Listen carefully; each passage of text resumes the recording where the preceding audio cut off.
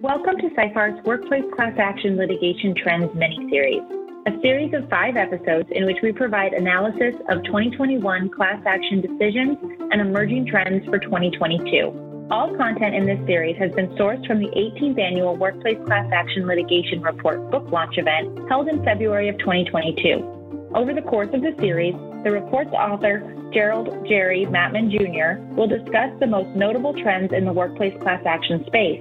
Jerry is one of Seyfarth's preeminent class action litigators, co-chair of our Class Action Litigation Practice Group, and the editor of the Workplace Class Action Litigation Report, which is recognized as the nation's most complete guide to workplace-related complex litigation.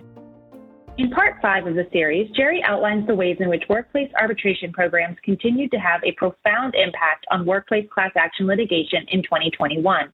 Jerry discusses how these programs influenced the nature of class action litigation filed and shifted the types of claims and what to expect in 2022. The final area is arbitration and its impact. And by my way of thinking, this is the number one defense and the most successful defense that employers are able to mount in terms of an ultimate defense device to keep out of workplace class action litigation. Depending on what sort of survey you look at, most people think that about 60 to 70% of private employers have adopted some sort of ADR programs, but there were over 100 rulings where judges gave a red light to the plaintiff's bar in a class action, gave a green light to employers to get out of the court system and to enforce their arbitration agreements, whereby a worker who brought a class action could only litigate their claim in a confidential arbitration on an individual basis. As Paige alluded to up on Capitol Hill, there are bills to overturn parts of EPIC system involving claims for sex harassment or other areas. There are attacks on the entire ruling to abrogate it. And so I think that employers would be well served to keep track of this particular area to see what is going to eventuate here in trying to control their litigation risk through use of arbitration agreements. So what do all of these developments in this tour of the workplace world mean for employers into the coming year? Well, I think the first principle that needs to be recognized is success begets copycats. And these large-scale settlements involving millions, if not billions of dollars, generate a lot of social media publicity. Employees read those things and they visit lawyers and talk about bringing class actions where they think something might have happened to them. And so I definitely believe in 2022, there are going to be more class actions filed than there were in the previous year. And certainly the lifting of the pandemic will contribute to the volume of those particular cases. I think the second takeaway is the way in which employers pay and compensate employees remains what I call the key inflection point for workplace class actions. Wage and hour cases will continue to be the number one risk, the number one filing, and an area where the plaintiff's bar tends to make the most money and continues to track those statistics that we saw throughout 2021. With the Biden administration's focus on workplace issues and its championing pro-labor policies, I think inevitably there's going to be more government enforcement litigation than the year before. And I think it will increase in volume and intensity in terms of the push the envelope type nature of it and the amounts of employees at issue. And this is an area where any employer under the scrutiny of the government, as I had said before, a tiger by the tail, a very difficult area. I think there are many COVID class action claims in the federal and state court systems. Those will work out. And as workforces begin to return to work or have hybrid arrangements where they're part remote and part in the workplace, you're going to see variations on those class action claims being brought. And then I think the final area is arbitration. The defense remains viable. By June of 2022, the U.S. Supreme Court will be passing on a case from California called Viking River Cruise. And there is the potential that it will close the one existing loophole that exists for employers in California for arbitration defenses. It's known as PAGA claims, private attorney general claims that are brought based on the public policy of the state of California, which thus far the California Supreme Court have said are outside the purview of the Federal Arbitration Act and may not be compelled to arbitration. If the Supreme Court should say that intellectually there's no difference between its decision in Epic Systems in 2018 and the application of the FAA to PAGA actions, it will be a very interesting political dynamic and query whether or not that will fuel efforts at the federal level to overturn the Epic Systems decision or the Supreme Court's views as to the bar created by arbitration defenses, and query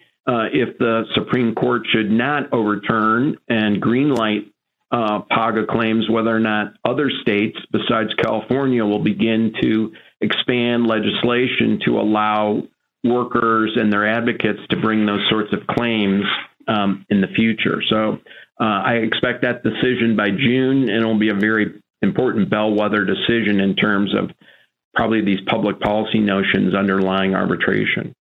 So what can employers do? We'll end on that.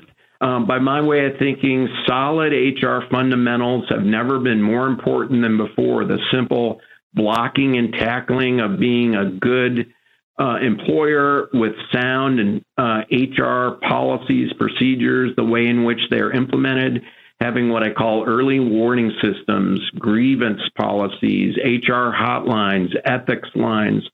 None of these class actions should come as a surprise. More often than not, these early warning systems can allow an employer to detect a problem, to investigate it, resolve it, and try to avoid the heartache of one of these claims becoming a class action brought against the employer. Remember also that a claim might seem small when it's brought, but it has the potential to expand. Basically, we see that with EEOC charges that might involve one worker, or a Department of Labor complaint involving one worker, and then that federal agency begins to dig in, investigate, expand, and claim that the investigation at hand involves multiple workers, hundreds of workers, thousands of workers, and turns into a pseudo class action. The plaintiff's bar tends to do the same thing. And remember that kind of workplace ideology of, is arbitration good? Is arbitration bad? Is that consistent with my company culture?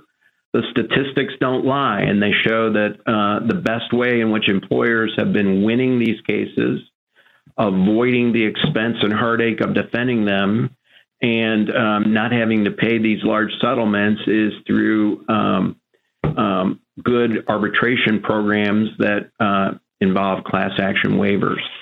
So that's an awful lot and a big tour of the world in terms of what occurred in 2021. And like Paige, look forward to answering any questions either at the end of our session today, in the few remaining minutes we have, or online for any questions that came in. But thank you so much for the privilege and honor of being with you today and talking about these issues. Terrific. So thank you both for your wonderful comments. Really appreciate that. And I want to thank our audience members who have been engaged this entire time and asking questions during the presentation. We obviously can't address all the inquiries and comments, but I thought I might ask a couple questions that did come into us. So the first question I wanted to direct to Paige. I think a lot of our listeners and viewers were very interested in the impact of COVID-19 on labor and employment issues. So we have Aaron from Dallas who's asking about your coverage of the impact of COVID-19. And what was the most unexpected area or areas of change to you? Can you talk about some stories or topics that you're seeing that you haven't seen in previous years or pre-pandemic? Certainly, and thank you so much for the question. That's a great one. We sort of joked on our team that as soon as the pandemic hit, everyone sort of became a labor and employment reporter, because it really just, the pandemic hit every corner of the universe, obviously, but I mean, especially the workplace. Like that was just, it so keenly changed and so quickly changed so many, day-to-day things that we'd sort of taken for granted, if you will. In terms of stories that I wrote that were really interesting or kind of surprising to me, one story that I wrote, and I don't think I ever heard of this actually happening after the fact, although I kind of heard anecdotes of like similar situations. But one story we wrote that dug into this idea of like employers asking whether they could segregate employees based on vaccination status. So, have your vaccinated employees on one floor and your unvaccinated employees on another floor. And again, that's just kind of a situation or circumstance that never would have occurred to me if not during a pandemic. I mean, that just wouldn't necessarily happen. But in terms of things to sort of watch in this area, I mean, I think that, as employers and employees catch up to this, lawmakers are always a little bit behind, frankly. So I think that we'll continue to sort of see the fallout, as Jerry said, the kind of overhang of COVID-19 on Capitol Hill. And, down the line, I think that we'll sort of still be grappling with these larger issues around equity, for example, issues around worker displacement and from the workforce, issues around, just longer term issues, if you will. So I think lawmakers are grappling with those questions, and we are too. Thank you. Excellent. We have time for at least one more question. So Jerry, one came in here about recent shifts in the labor force and how they may impact key areas like class actions. And if you can go further on that topic, do you think that we're going to be seeing more of the same in policies put forth by federal labor agencies? And do you expect trends identified in government enforcement to continue to favor a pro-labor movement, or will it be tempered as the U.S. stabilizes and things become more or less, sort of a return to normal? Well, my personal prognostication, having lived through this before with other administrations, is I think that measured is a term that it's kind of like beauty is in the eye of the beholder. And it might be measured insofar as Democratic-controlled agencies are concerned, and it might not be so measured compared to the way a business views it. But I definitely believe that unlike the prior Republican administration, you're going to see more cases. They're going to be targeted against industry leaders or cases involving large groups of employees, tend to be very messy, very complex, very expensive, and that the agencies will be very, very aggressive, and that the number one issue for them is enforcement of the public policy behind the laws that they are entrusted to enforce. And so I think that it will be a bit of a new day and age. It will be more difficult for employers, and maybe viewing the risks through the old lens, maybe during the prior administration, it's not so bad, we can deal with it. I think it's going to be a whole new calculus of risk over the next 12 months.